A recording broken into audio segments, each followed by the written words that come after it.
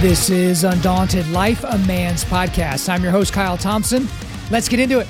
All right, guys, you have asked for a very, very long time for me to get this guy on the show, but we finally made it happen, guys. Tim Kennedy is our guest for today. He is a Green Beret, a sniper, and a retired MMA fighter who fought with the UFC and in Strikeforce. And he's also, I bet you didn't know this, the 3-time All-Army Combatives champion. Not a shock if you know anything about this guy, but he also starred in the History Channel's Hunting Hitler and Discovery Channel's Hard to Kill. And today, Tim owns a tactical training company called Sheepdog Response. A lot of you guys have followed them and some of the stuff that they do. You've gone to some of their courses. It's really, really an awesome company. But he's also the author of a brand new book, which is out this week if you're listening to this on time, and it's called Scars and Stripes, an unapologetically American story of fighting the Taliban, UFC warriors, and myself. And unfortunately, in the interview, I think my voice cracked as I was saying the title, but it's a great title. I mean, Scars and Stripes, what an amazing, amazing title of a book.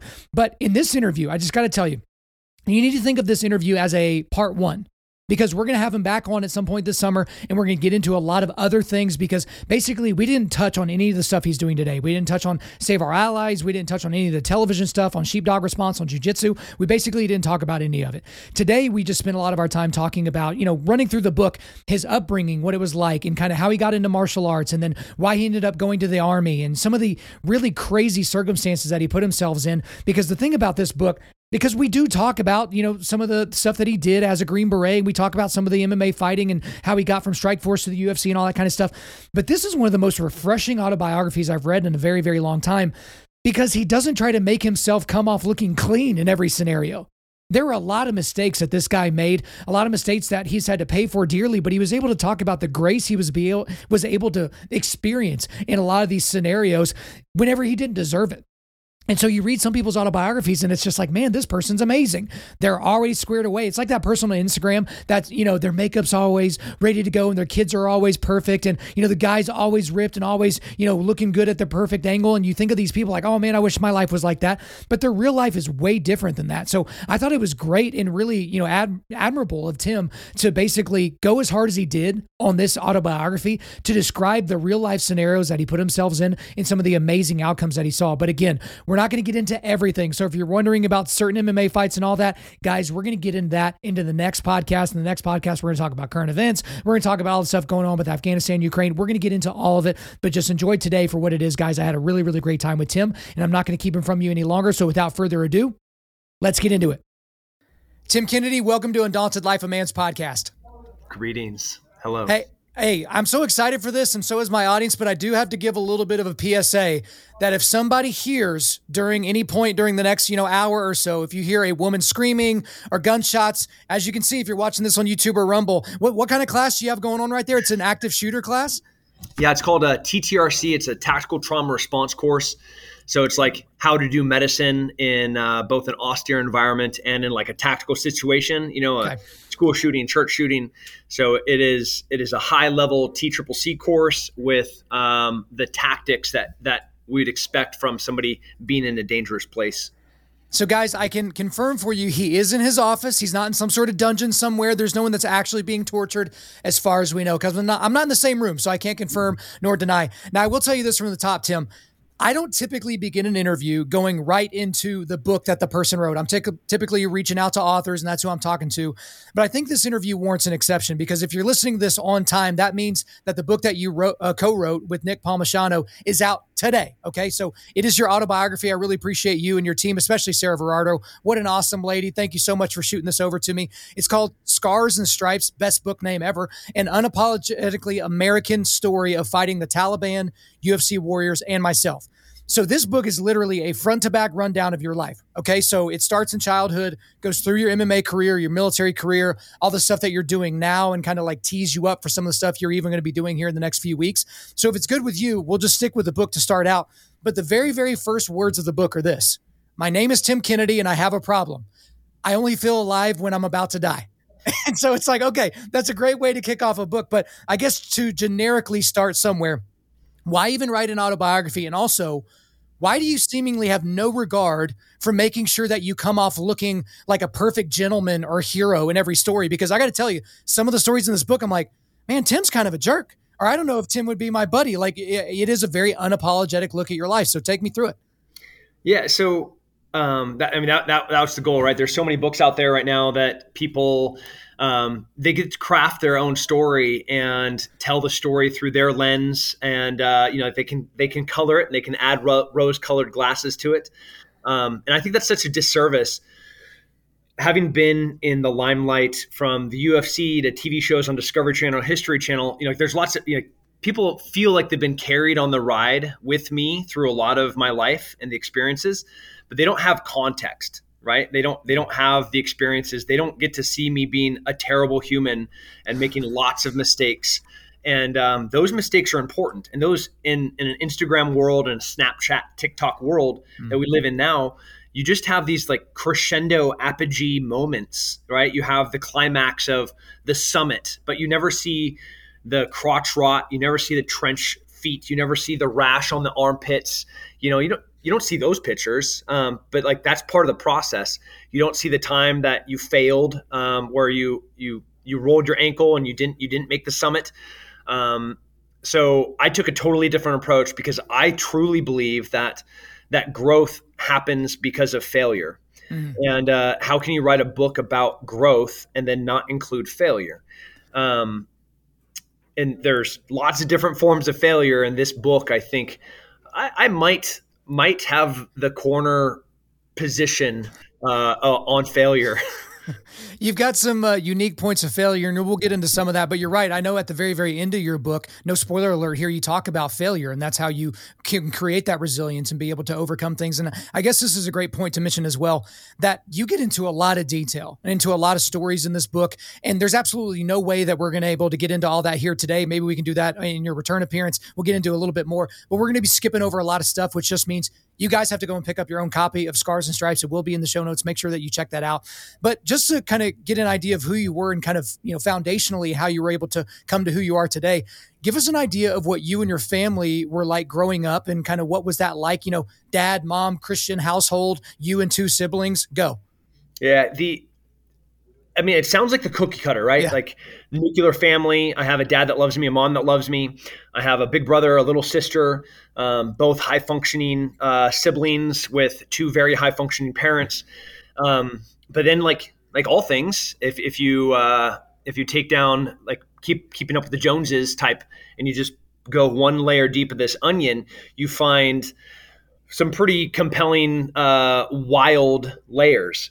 So my dad was a narcotics officer and an undercover police officer my whole entire life.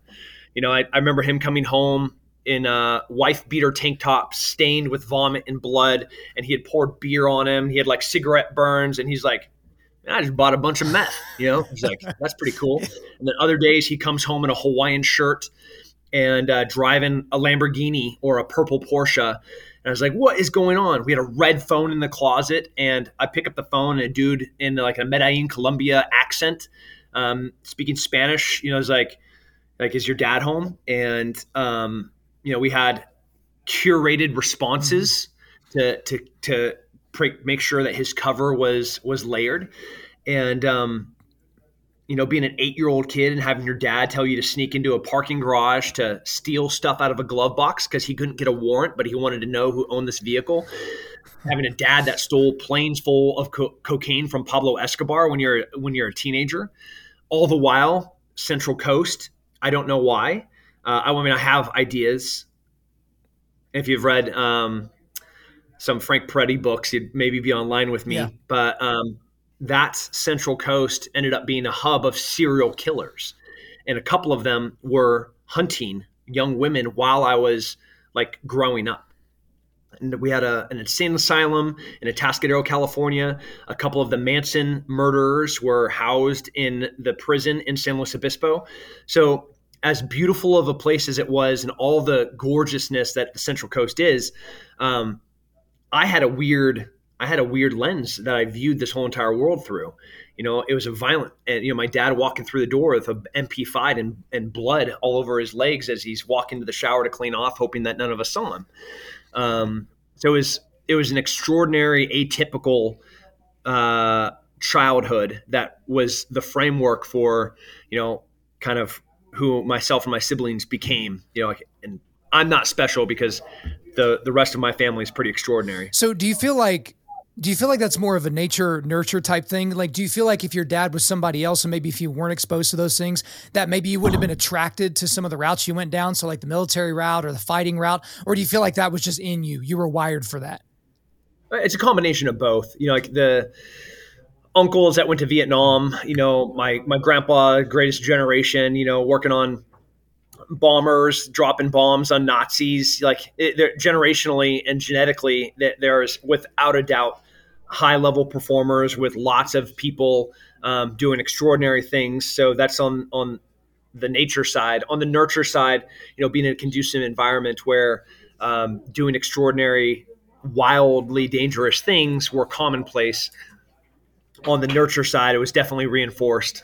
Yeah, I think that that's an important distinction because a lot of people think that they're wired for a certain thing, but depending upon where you were born to the family that you were born into, you may not end up going the route that you want to go. Another thing that was interesting about your upbringing, I can't remember if you mentioned it or not, but you were homeschooled. And so that's not, especially in the time that you were being homeschooled, that wasn't as popular as say that it is today and becoming more so every year that we see the stuff going on in the public schools. But at a pretty early age, your father got you into martial arts. And so that's wrestling and boxing. And I think there was even a little bit of Japanese jiu-jitsu sprinkled in there as well. So did you take to that like a duck to water, or was there a little bit of resistance there? Because I guess that comes back to wiring a little bit as well.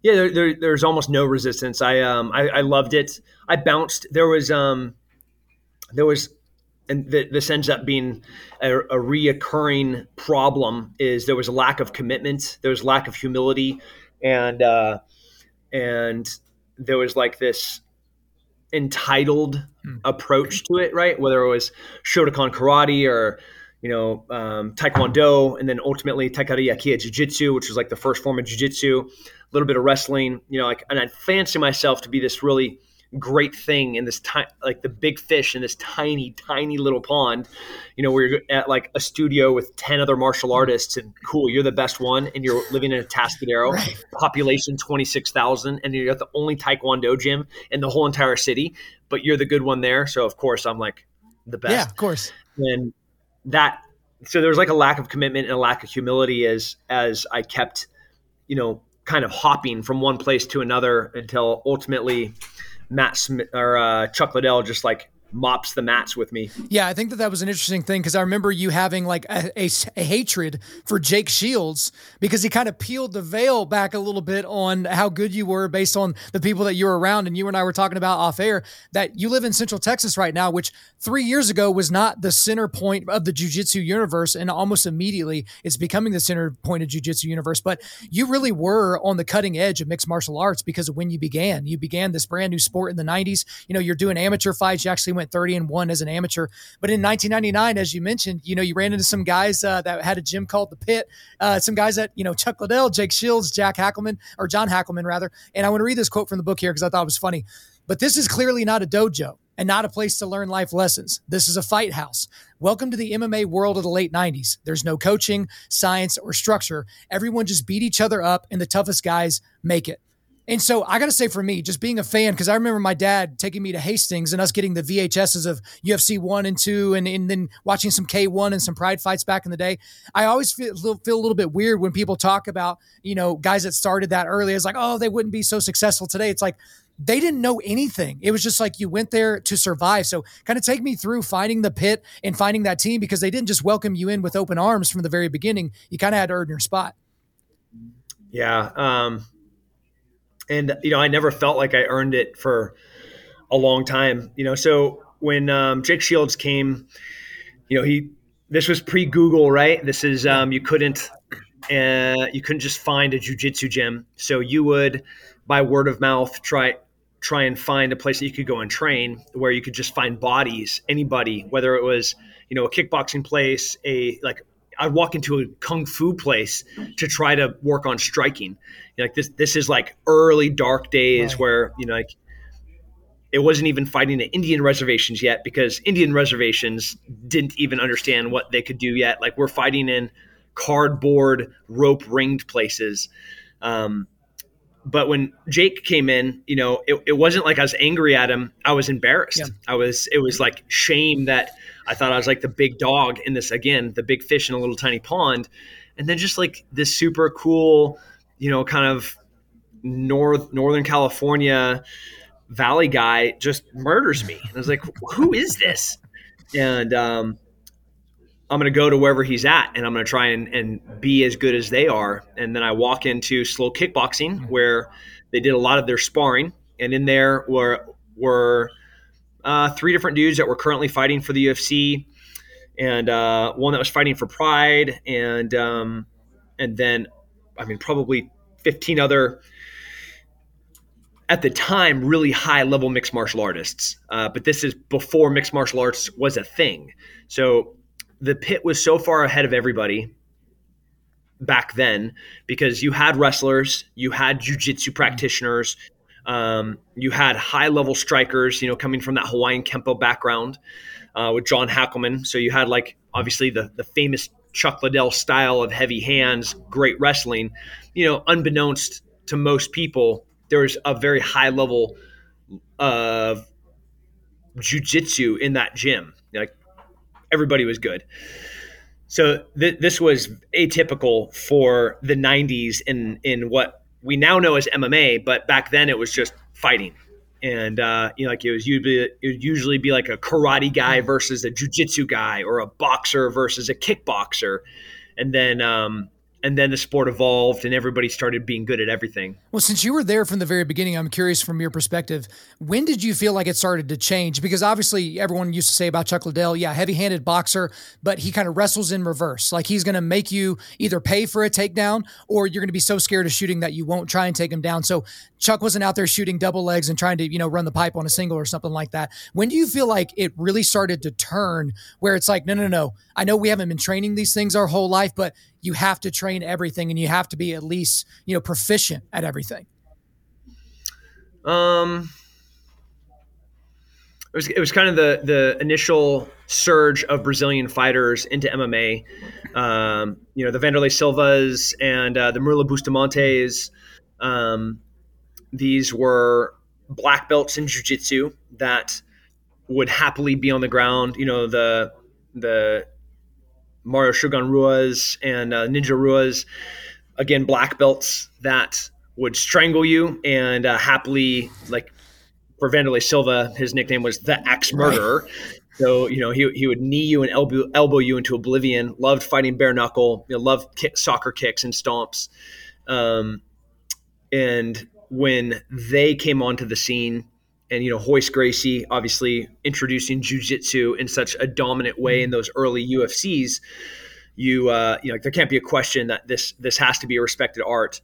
But what they were missing, as you look at the jiu-jitsu lineup of, the Gracie brothers, most of them were kind of petite, framed men.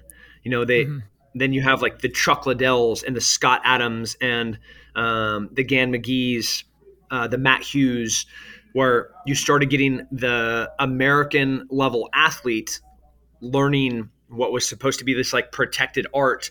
So they would bring our wrestling, would bring our heavy hands, our striking, and I can learn how to choke you. And when those two things started colliding, the bleed over and the skill creep really began. Yeah, I remember when I talked to Rickson on the show, I think it was last year, we were talking a little bit about why Royce and not him at those first UFCs and different things like that. And a lot of people thought it was because Rickson looked really good with his shirt off, right? He looked like a real well-built guy. He's a little bit of a bigger guy, whereas Royce looked like he should be, teaching yoga in the park or, second grade or something like that. And it was just a little bit of a different style for that, obviously. One thing that I wanted to get into as well, because again, there's so many great stories in the book, but this one stuck out to me because of how you ended it. You ended this story with a quote that I think will kind of give people an idea as to the springboard for you, because you didn't always know you would do MMA professionally. It was just something that you did because you thought it was fun. But here's the quote. I think I like to think my path to the UFC began at Mardi Gras as an 18-year-old. Okay, so most 18-year-olds, Tim, I don't know if you know this, they don't find their way to New Orleans for Mardi Gras to begin with. But you can point back to that one moment and say, you know what? I eventually made myself to be one of the top fighters in, the 185-pound division in the UFC because of that moment. So I know we don't have all day for the story, but I teed it up for you, so give it to us. So I was working for a company called Knox Industries. And Knox Industries, Gary Cobble had asked me to drive his company SUV, which is with this Escalade, from California to New Orleans, where this event called Trexpo East, which was a law enforcement and military only convention, was going on. So I get in his car with about $500,000 in experimental weapons, and a normal person, would plan for rest, and maybe they're going to sleep in New Mexico, and then they're going to sleep in Texas. I went and bought like Gatorade bottles with the big open mouths so I could pee while I drove, and I would just do a straight shot so I could get to New Orleans early and experience Mardi Gras. Getting there on Bourbon Street and parking on Royal Street, literally parking $500,000 of experimental prototype weapons in the back of an SUV. I just started kind of cruising around New Orleans, learning my way. And I end up in a bar and I see a guy with chunky ears that clearly was manipulating some tourists into fighting. And I was like, well, this looks awesome. Like, this looks like a job for me. Right. So I go over, and after his second go, I decided to inject myself into what he was doing, which was grabbing tourists, bringing them down to a local bar and doing a bare knuckle fight in the basement. And he was charging tickets and selling drinks. So I was able to, weasel my way into a few bare knuckle fights in New Orleans. By a few, I think I honestly don't remember how many times I fought that night. I remember I was making a few $100s a fight, and I showed up to work on Monday after I fought, all through the weekend with a few $1,000s in my pocket. And, and I got to meet a couple of cool people, and the bartender, this cute girl, kind of let me crash on her couch. But as a kid, I'm a child, right? An 18-year-old, and she's like a New Orleans bartender. I definitely took my best shots, but there was zero chance that anything. I don't know. I always wonder what happened to some of these people that were like on the outskirts of my life that saw this psychopath be like just doing insane things.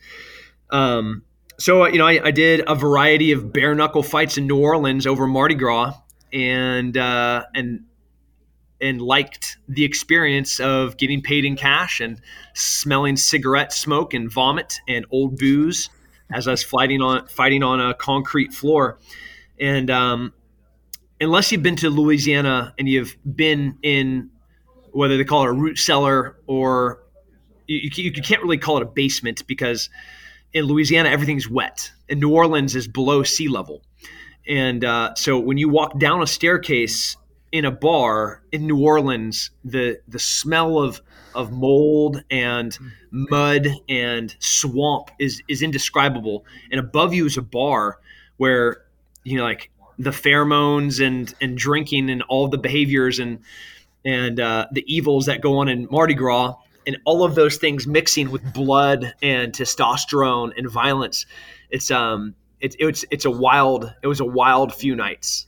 Well, and it's such a funny story because you get into so much detail, and it's incredibly well written how you describe it, because it's like you could almost feel us being there, because like you described even your hands, because if you do a bunch of bare knuckle fights over a weekend, your hands are going to be absolutely torn up. Your knuckles are going to all be torn up. So we completely understand that.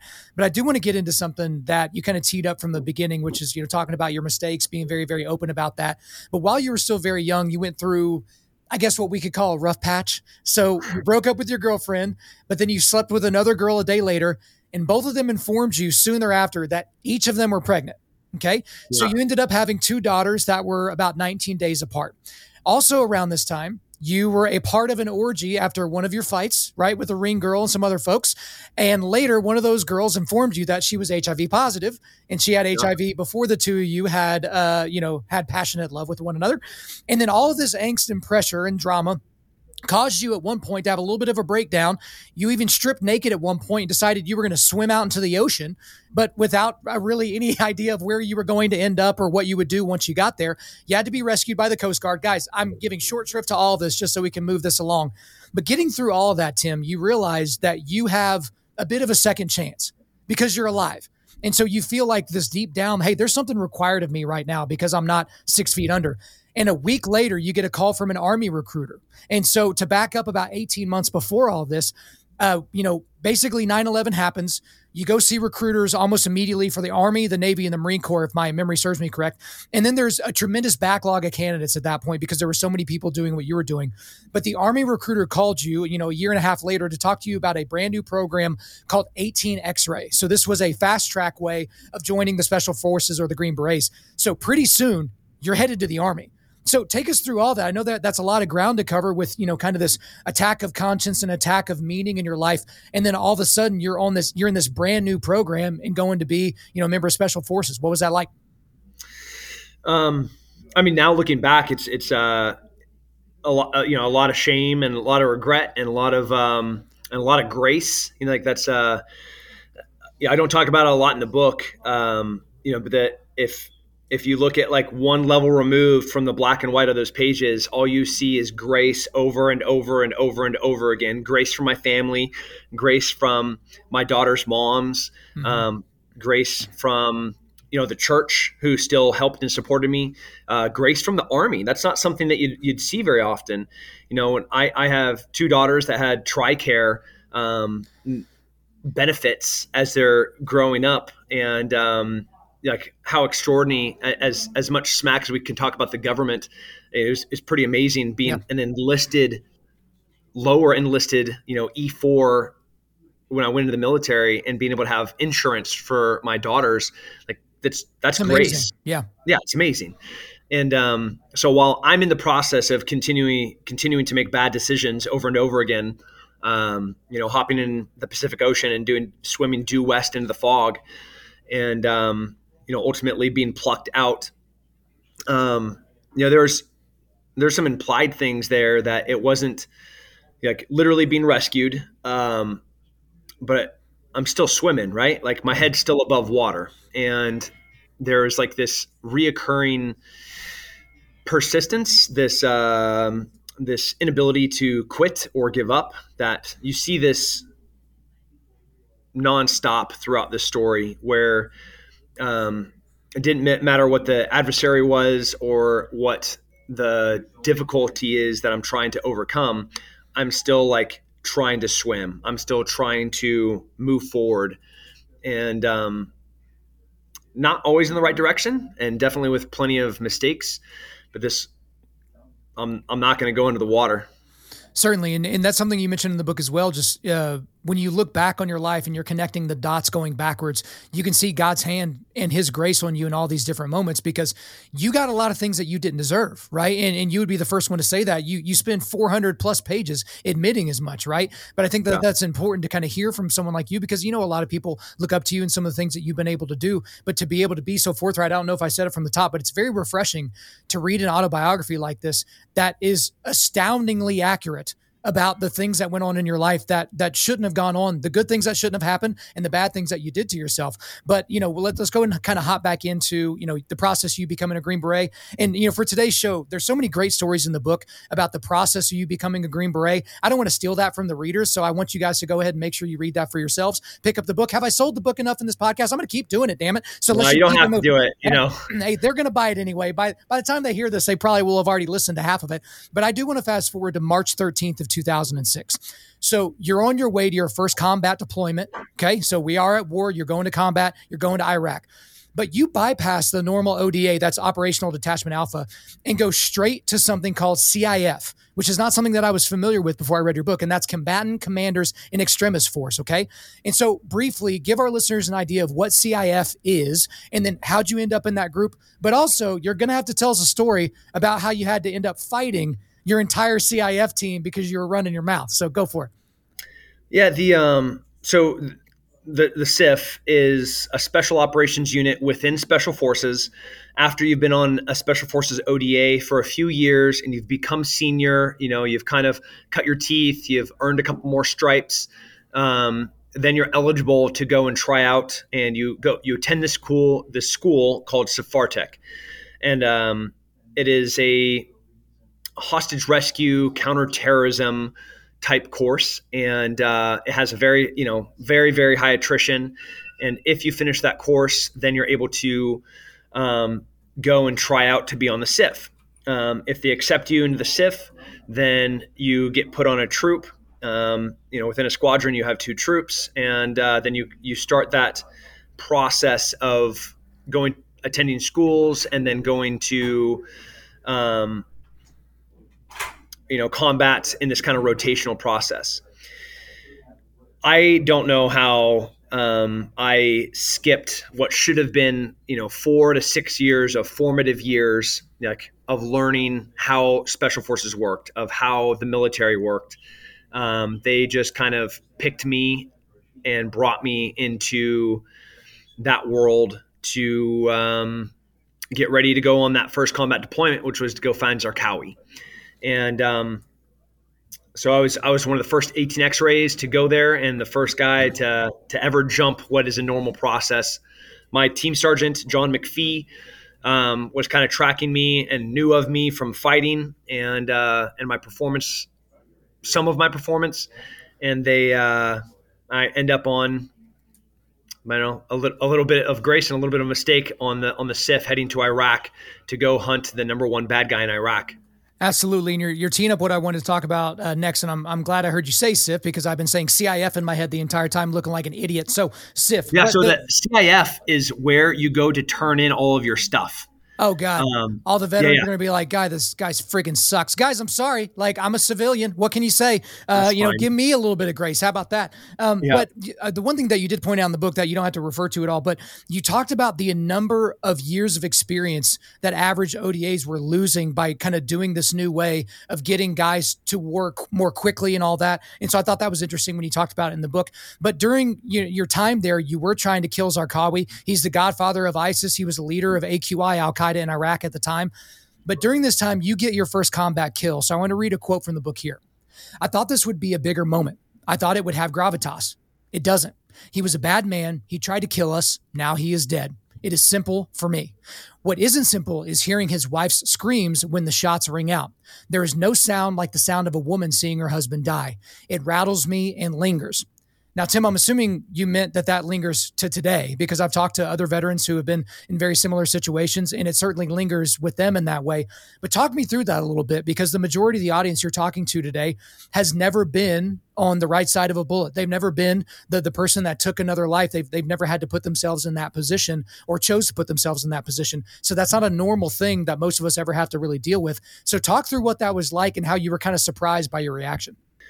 I mean, the process, like the act of shooting somebody, in the ROE, like your rules of engagement, it was really straightforward, right? We're hitting a known bad guy's house. We have a military-aged man that is not responding to the call out. He's grabbing an AK.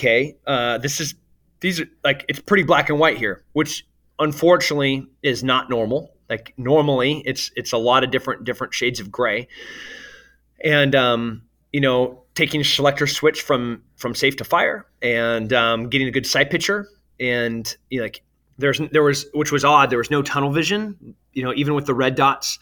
Like I could see the red dot and I could see him and I could see the rest of my team, and I could literally see everything that was happening around me. And I could hear everything, I could smell everything. And so the process of bad guy, the conscious decision of this guy is now a threat. He has now crossed the clear ROE requirement, and he's in the motion of an act that will kill me and the rest, or that could kill me and the rest of my team. The choke point of a doorway is a very dangerous moment. That's like where you don't stop, and where violence has to be quick and decisive. Speed, surprise, and violence of action is what you're trying to do always, but there is definitely a degree of a high level of execution at a doorway in that choke point, in that funnel.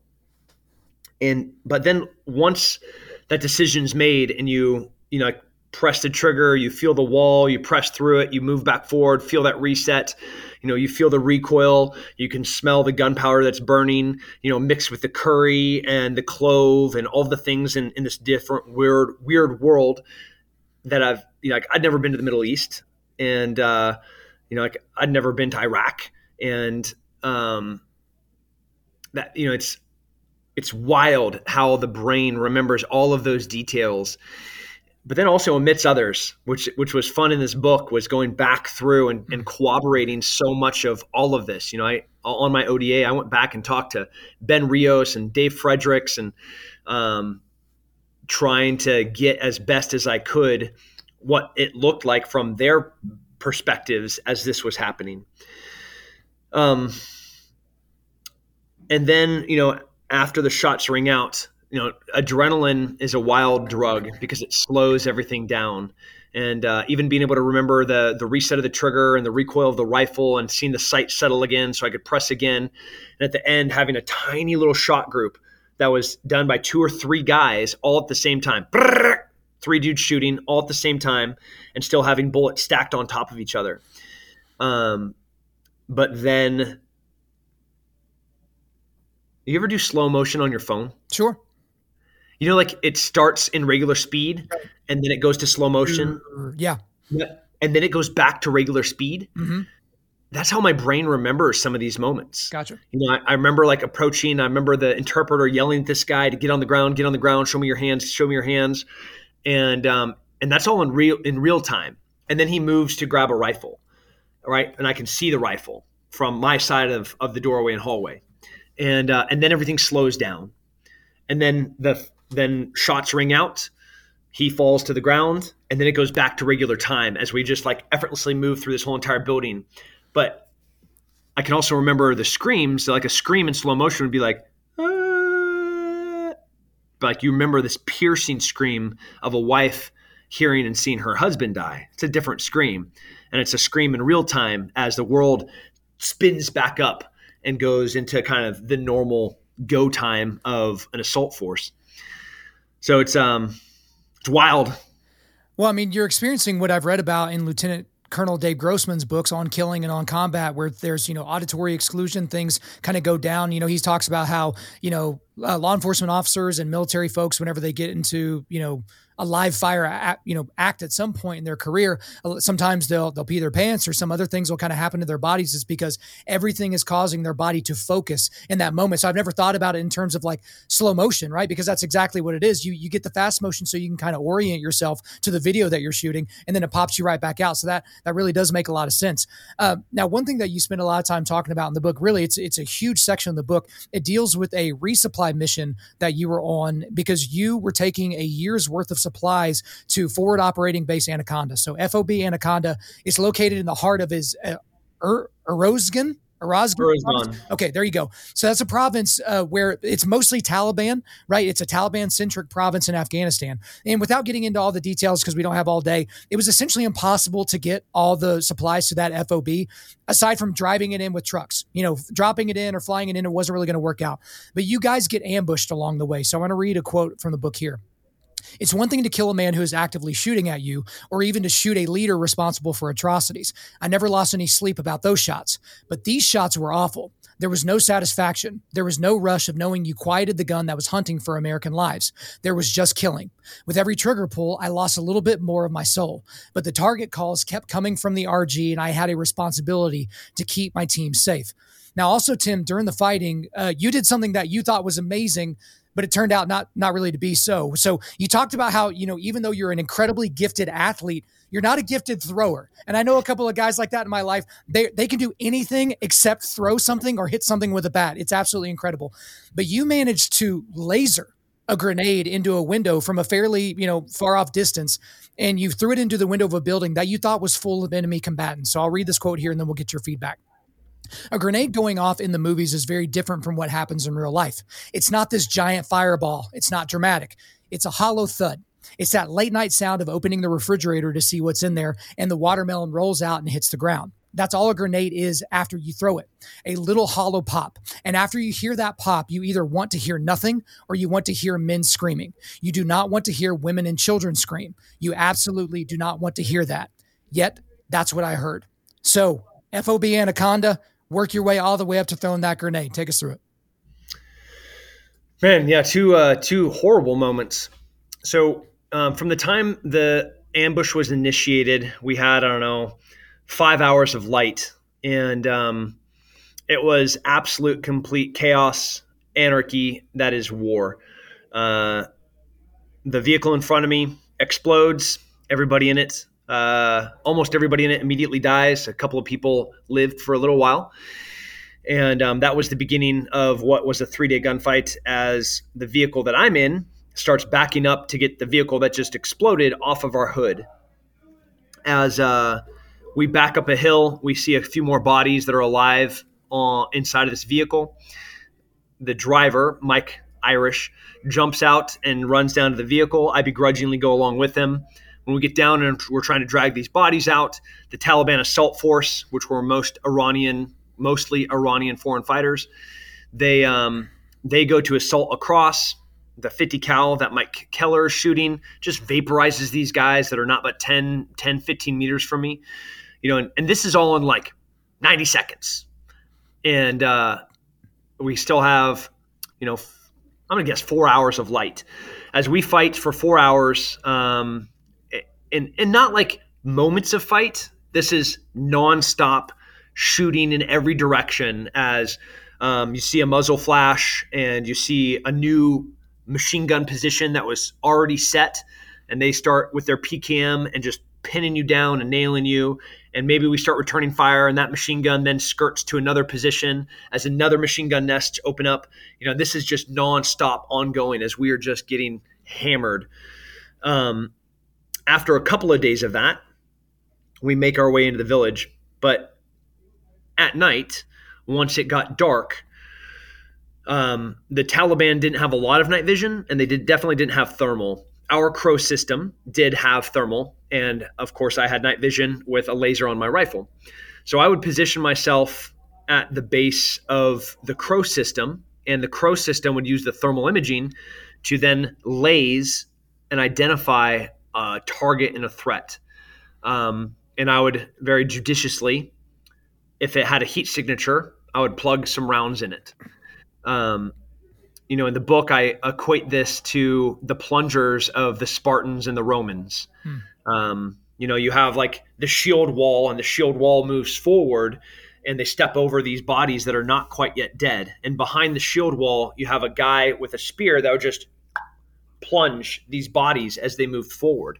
Like, it's the most thankless job, but you have to have that guy, because these guys on the ground will happily roll over and take off an ankle if they can. They'll crawl their way back. They may not even be totally dead yet, right? Maybe they're just like stabbed through the arm. They fall down, spear, shield wall moves past them, and then they just stab a guy in the back. Like, you have to do this. Because of our limited resources, our limited ammo, and we definitely weren't going to be using, our grenade launcher, which was our most precious resource at the time. Instead, we'll just use a couple of M118 LR 175 grain 7.62 by 5.1 bullets, and that task fell on me. And there is nothing worse than laying there and in darkness, listening to a call of, all right, here's another one. Okay, readjust 20 degrees to an azimuth of 143. And all right, I'm going to laser it real fast. Okay, can you see it? All right, that's it right there. And then, it's a suppressed SR-25 as I splash a couple of rounds into this body. Maybe he's laying there prone, getting ready to shoot us. Maybe it was a kid that was trying to run from the battle. In the book, where we very clearly paint the picture of these are enemy combatants, but this is war, and this is back to those shades of gray, and they're all horrific shades of gray. Yeah, I appreciate you getting into all that detail. And it's kind of the same thing. There were shades of gray when you're still in it, whenever you did toss that grenade into that building, because you had reason to believe that the only people in there were going to be these enemy combatants. But, take us through what it was like whenever you didn't hear the cries of only male voices, but you heard women and children. Yeah. So Mike Goebel, 3 different Mikes there. Mike and I, we had been receiving machine gun fire from this little compound. We run up to this compound, and I don't paint it as clearly or as accurately because it was such a heroic moment by Mike. As we walked up to this door, I don't know, again, if this is divine intervention, because there's no way that he heard the open bolt of a PKM slam forward. There's no way that he heard bullets zipping through the air at 2,800 feet per second. But he felt something as we walked up to this wooden door, and he shoves, like it was almost a punch as he shoved me so hard. And that energy of him shoving me pushed us both off of this door at the same time as the door just started getting splintered. I mean, on the other side of the door is a machine gun, a PKM machine gun, a 7.62 by 5.4. And there's no way that he knew what was happening, but he knew something was happening. And he shoves me as machine gun fire just starts zipping through this door. We find a machine gun positioned on the other side of this kind of open garden area, sticking out the window, throw the grenade exactly where this barrel is, and grenade goes off. And this bad guy, this Iranian foreign fighter, had barricaded himself with the people that were in this house. And so it's a win-win for them, right? Like, this is what insurgents do. They're the worst. If he can kill a couple of us and run away, fantastic. If he can lure us into hurting some civilians, fantastic. It's still a win for them on the information operation side of the house. So grenade goes off, and inside are a bunch of women and children. And we still have about another day of fighting left.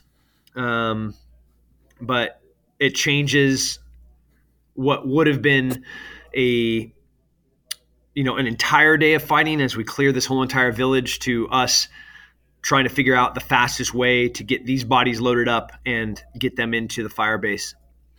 Yeah, and I think you spend, again, that's a huge chunk of the book. You spend more time on this than I think you do any other individual subject matter in the book, but you do eventually make it to FOB Anaconda, and you get word from your command that you don't have to make the truck trip back out, right? So you're not going to have to basically double up the danger of the trip. They can get you out a different way, but they can get you out in another way, but the command was basically commanding you to not come back in the trucks. They gave you the option, which was interesting, but they were basically telling you, don't go back out.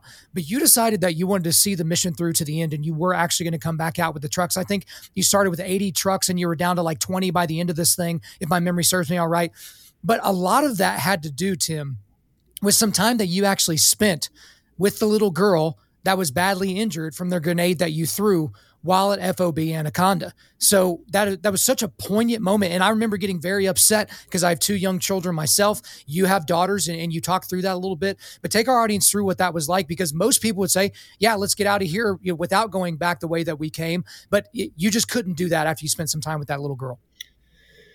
Yeah, so once we got into Firebase Anaconda, you like fall over exhausted. I'm covered in other people's bile and piss and blood. A little bit of my own crap from overpressure sickness and altitude sickness and being seriously concussed from the IED. And, I'm trying to get right physically, which is, working out, getting a few hours of sleep, getting all my weapons right, getting all of my kit straight. And, but I'm avoiding the one place that I know I should be going, which is like our little medical hooch, where our medic, I think we call him the Gingernator. He's still currently operationally working. So I had to like protect some people's names. Right. And, I go over there and, again, grace, man. Like, could you imagine having to deal with the repercussions of one of your teammates hurting a bunch of women and children, and then you work. Not only did you just experience 3 days of sleeplessness as you fought your way through this valley, and then you get to the fire base. Tim Kennedy, is off taking a hot shower, getting a workout in. He wasn't. He was in the medical shed taking care of my mistake, and taking care of these women and children. There's a single sentence where I'm not sure if you grabbed onto it. The mom was handcuffed to a chair. Right. You have to think about that for a second. That was, again, like at the time I was reading that, Tim, I think my son was 3 weeks old. And the idea of like my wife being like kept from him or our 2-year-old. Yeah, but go ahead. Again, context is important. You have to think about what was happening here as this medic is trying to take care of this baby, and the baby's screaming as he's doing life intervention type things. But that poor woman, every time that she's probably seen a man touch one of her children, it has not been out of their best interest, right? Like, Sure. Welcome to the Taliban, welcome to Afghanistan. And as we are back to that, but that's a separate issue. So in an effort of like saving this child, the medic is handcuffing the mom to a chair on the wall so he can better take care of the child. Like, this is wild. And it's also wild from her culture, as like, this doesn't make any sense because no man would do the right thing trying to protect one of her injured children. Probably one of them would have just thrown that child against the first wall they could find. So when I finally get in there, the medic, in his absolute grace and compassion, ushers me into finally being to come to acknowledgement, a realization of life going on, and that there's still not redemption, not atonement. I hate those words. That like the work's not done. And so as I sat there holding this tiny, frail little body, injured, wheezing, rasping, I'm not good with helplessness. And what acts can you do to try not to compensate, but to make a difference as to what is this little child's current status? And hopping on a helicopter and flying out obviously is not the best option. So I stayed and, tried to figure out how I could be. And, at no point, this is another fault of most books and most stories. You see like this arc, and you see like this clear moment where everything starts trending to the positive, and like the hero starts making the right decisions, and then things start going great, right? And then he like starts kicking ass and saving life, and like that's not how life works. What you saw start happening was a trend that still was up and down with valleys and peaks of trying to make a difference in the right way. Like you could say swimming out in Morro Bay, California, that was a moment where things started trending different. Yeah, but there was still me going to Iraq as an egotistical, ethnocentric prick and making tons of mistakes and fighting my own ODA because I was too selfish to realize that my team sergeant, John, was looking out for the best interests of the team and for the mission. And I was like too selfish to realize that. And then like countless mistakes that aren't even in the book that there's way more mistakes that were almost in that black book, but then it would have been like 10,000 pages of all of my mistakes. Well, I think you put enough in there to kind of give us an idea, but it is interesting to hear you describe it that way, because for me, that seemed like a hinge point, not just in your time in the Army, right, which you're still active duty, but it became a hinge point for me in your life, seemingly holding that little girl and trying to do everything you could to make sure that she felt comfortable and just embracing the absolute and complete suck and pain and horror of that moment. But then like your story could have ended the next day, Tim, on the way back out, right? Because as you go into a lot of detail in the book, y'all were in the crap the whole way out. I mean, you saw some different places where things were pretty interesting, and there was like this oasis in the desert. You described that in a lot of detail. So it kind of seems a little bit inappropriate now to kind of come away from that type of a story and come back to the world of MMA. But I suppose we should at this point. But this is kind of where MMA and your military world were kind of coming to a head a little bit, because while you were serving in the special forces and deploying, you're still training and fighting at this point. You're doing everything you can to make sure you're still in fight shape. You're actually sent to Ranger School by your commander at SIF, and there's an interesting reason for that. I thought it was funny. And right after Ranger School ended, you accepted a fight, which typically after Ranger School ends, people are trying to gain back the 30, 40, 50 pounds that they lost during Ranger School. But let me read this quote here. Showtime brought to head my relationship with the Army. Some of the upper echelon command sergeants major and officers did not like the fact that I was both a fighter and a member of an elite special operations unit. Now, some people would read that and think, why in the world wouldn't they think that was awesome? And some people did think it was awesome, but there were way more people that were naysayers. So take us through all that. Man, it's kind of tragic that that's something that I still deal with today. As I'm still working, I often, and even right now as we talk, am dealing with, asset liability. What is the size of your digital footprint? With you doing this occupationally for your civilian job, you have to go to Afghanistan or you have to go to Eastern Europe working for the nonprofits that I work for, the NGO Save Our Allies that I'm a board member and founder of. Like, I have to go work for them. That is part of my civilian job. Just like it was part of my civilian job to go and fight, whether it was for the IFL or for Strike Force or HTNF Fights or WC. And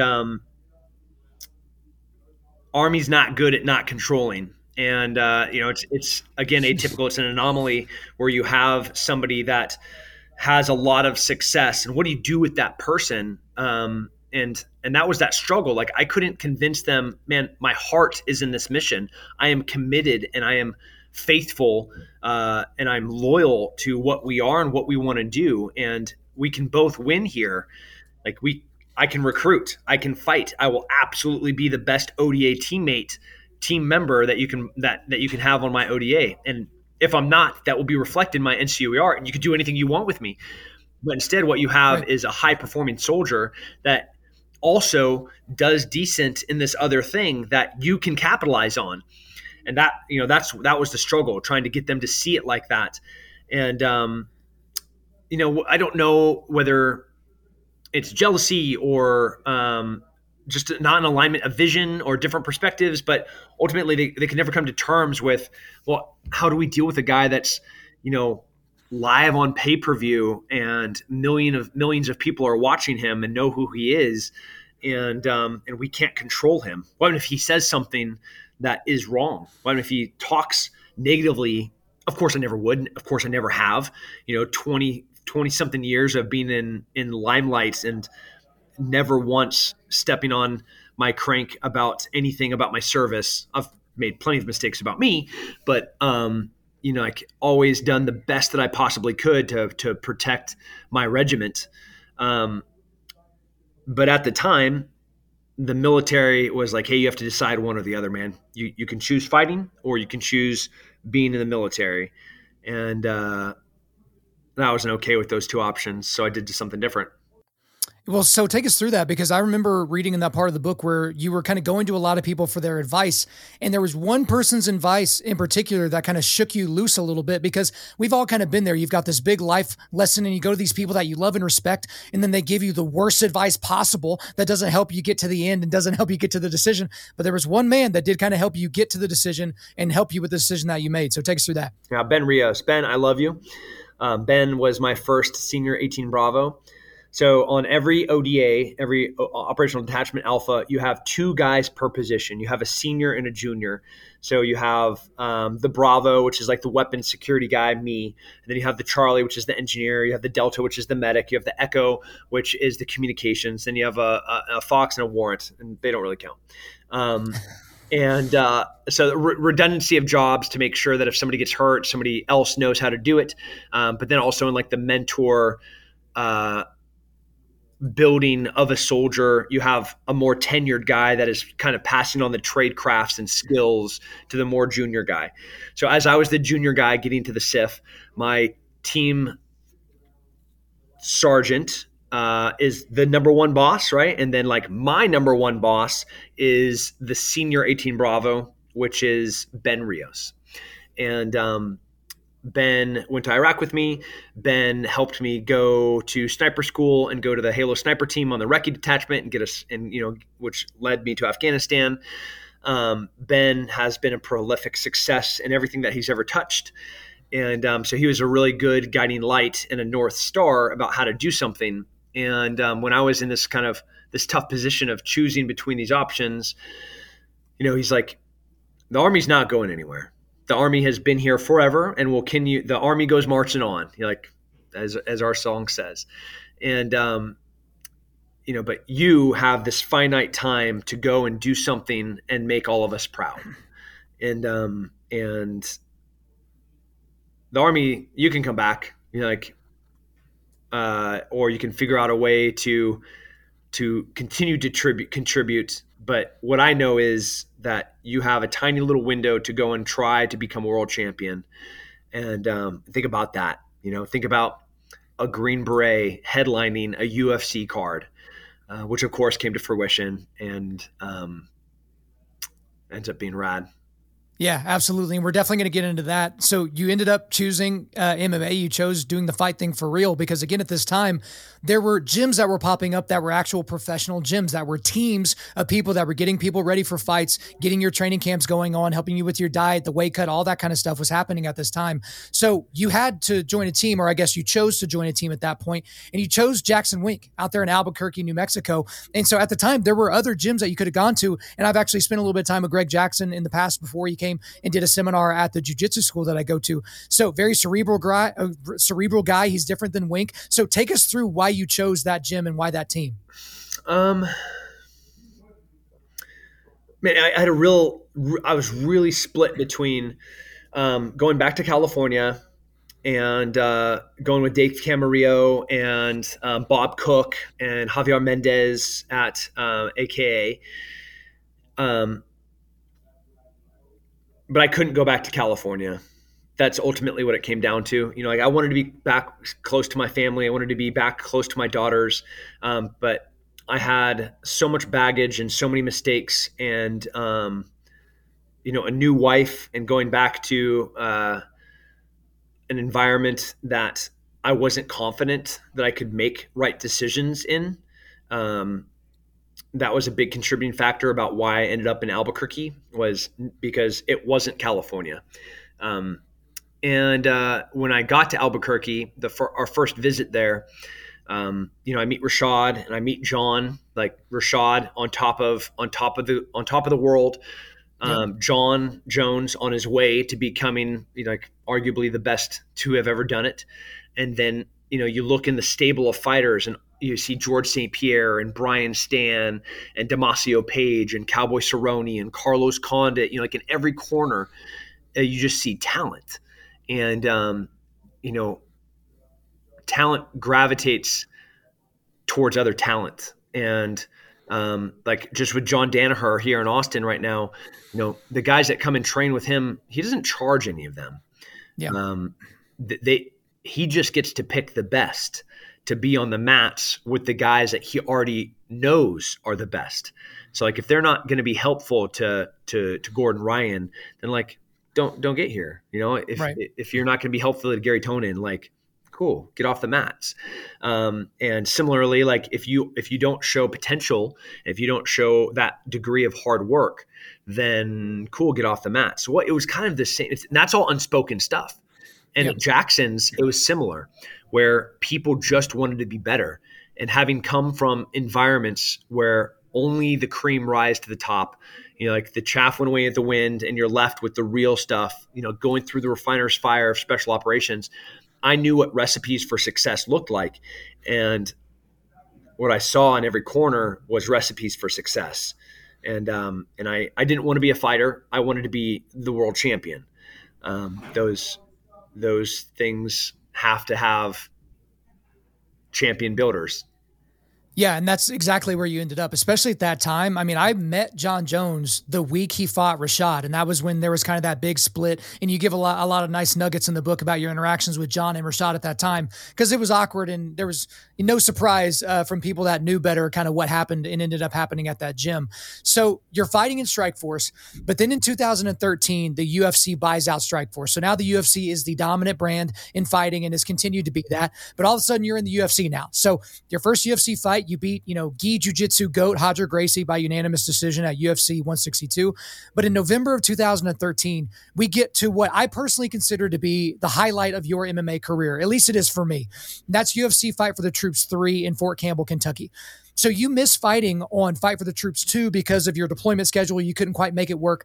But here you are. You're the headliner. You're fighting in front of your military brethren on a night where the other military guys have not done so well. They have not fared so well on this fight card so far.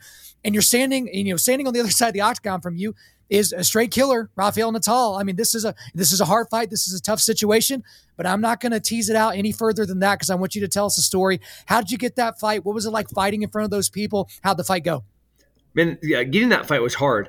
So I had rotated through multiple opponents for the main, the headliner event of the Fight for the Troops 3. And, Lyoto Machida was the first one. And I was so excited. He was a title contender. He had been a 205 champ. And, so fighting him, coming off multiple wins and beating guys that people thought I wouldn't beat, beating Lyoto Machida kind of puts me in a title contention type conversation. And that fight falls through, and Natal, to his credit, like what a warrior.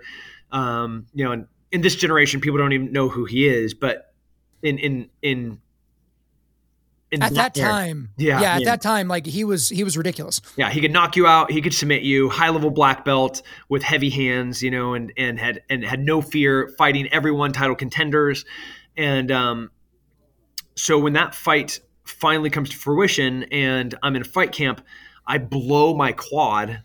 I tear my quad doing some strength and conditioning work as a girl on her phone walks out onto a track as I'm in a dead sprint, and my head comes up, as I'm sprinting, and I see a woman like this on her phone. And in an effort of not like blowing this old woman's hip out, I try to decelerate as fast as I can, fast deceleration from a sprint. Acceleration is all posterior chain, but deceleration is tons of quad. And my quad just is done. I have to put on makeup on my leg to hide how bad the bruising is so the athletic commission doesn't see it. And as I'm walking out to the octagon after I warm up, I see one of the medics that was in with me in Afghanistan as I was handing one of the guys that was in Afghanistan with me over to him. And the last time I saw him was handing over one of my bloody teammates. And he's like, "Hey, I got this. Go back to work." And we have this moment, and he's and I don't want to let it's hard to describe what it feels like to let somebody go that is part of you. And he's just like, "Go, bro, go." And so helicopter flies away, and that's the last time I see this guy until I'm walking out to the octagon to fight, Rafael Natal in the main event for UFC Fight for the Troops in front of an entire military crowd. This is bonkers. And talking about emotional roller coaster as I'm hopping out there because I have a broken quad. If you go back and watch that fight, you'll see me hop on one leg up the steps to get into the octagon. I just rewatched it. I just rewatched it recently, and it's because I didn't know, because I could tell, you could tell when your shorts came up, sometimes you could see the purple there that was on your leg, but it was I was like, why is he hopping up the stairs? But I get it now. Yeah. So, Natal kicks me and my leg collapses and I literally fall over. I'm a pit hard-nosed blue collar type fighter. You go to leg kick me, I'm coming forward with the right hand. And then you see me just crumble and fall to the floor. You're like, this doesn't work. This does not compute. But we saw on tape that Natal, would make this mistake as he started to fade back into the left. His right hand would kind of come down as he faded to the right to skirt away from the cage. And that would be my opportunity to throw what would be a leaping left hook. So all of that kind of tape and game planning ended up working out. We see that moment, and I do this my coach calls the shot, Brandon Gibson. We had a code word called Tomahawk, where I do this kind of looping left hook. It lands on the button. He gets knocked out with one punch and crumples to the cage. And, Herb Dean pulls me off. And, then it's just kind of complete emotional elation as I'm surrounded by 5th Special Forces Group is here, 160th SOAR, 2 Special Operations Unit co-located at this base.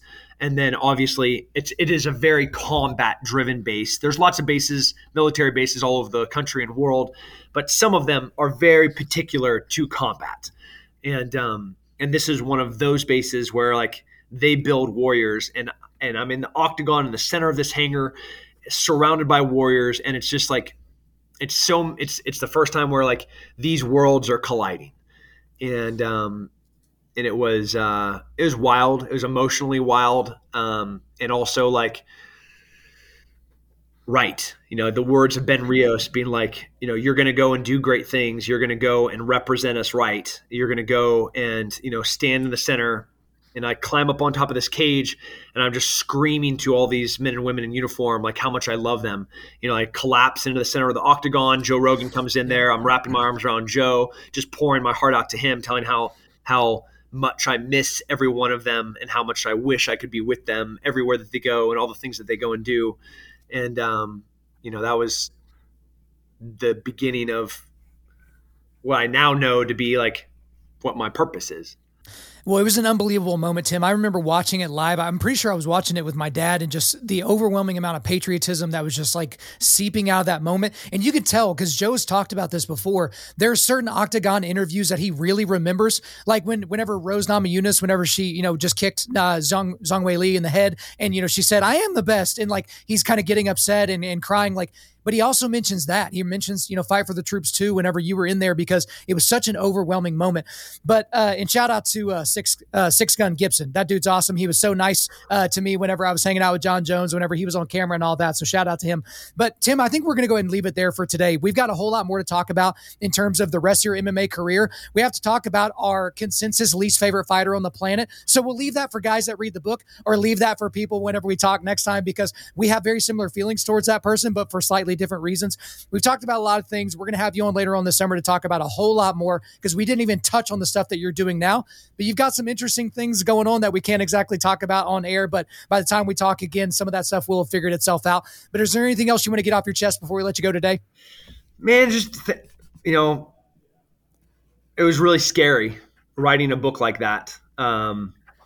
It's really easy to write and make it sound rad, but it's such a disservice to all the men and women that I worked with and served with, to all the people that have shown me grace throughout my lifetime, to not tell as best as I can a truthful story that hopefully will help other people in other tough, like everybody has these same moments. Like everybody remembers going and stealing an inner tube and hopping in the river in my generation, right? Everybody has very relatable experiences, and it's human. So to all the people that showed me grace, I love you. Thank you. And to all the people that will hopefully show me grace in the future, I love you and thank you. I'm doing the best that I can, and I'll continue to fail, but hopefully I fail forward. That is a great place to leave it. Tim Kennedy, thank you for coming on Undaunted Life of Man's podcast. Thank you, man. There you go, guys. I hope you enjoyed our first conversation with Tim Kennedy. Again, pay attention for this summer where we get him back on to talk about a lot more stuff. But before we get out of here, we're going to do a quick resilience boost. At Undaunted Life, our mission is equipping men to push back darkness with content that forges spiritual, mental, and physical resilience. So here are the links I've got for you today. I've got a link to the book, Scars and Stripes. I've also got a link to his company, Sheepdog Response. And we didn't get to talk about Save Our Allies in this episode, but that is the organization that he co-founded that is helping with a lot of stuff that's going on in Afghanistan and now currently in Ukraine. And also I've got a link to Tim's Instagram. That seems to be the social media that he's most active on. All right, guys, thanks so much for listening to the show. We do appreciate it. Wherever you're listening to this, please subscribe, rate, and leave us a positive 5-star review. If you want to come speak live at your event or on your podcast, just shoot me an email to info@undaunted.life. That's info@undaunted.life. Follow us on Instagram and like us on Facebook, and check out our website for everything else, including how to donate to keep more content like this coming your way. Just go to www.undaunted.life. And as always, we want to thank the band August Burns Red for allowing us to use their music for our content. The music on this podcast is their song Cutting the Ties, which is off their 10th anniversary re-recording of their album Leveler. The links are in the description. I'm your host, Kyle Thompson. Remember, keep pushing back darkness, keep forging spiritual, mental, and physical resilience, keep seeking the Lion of Judah.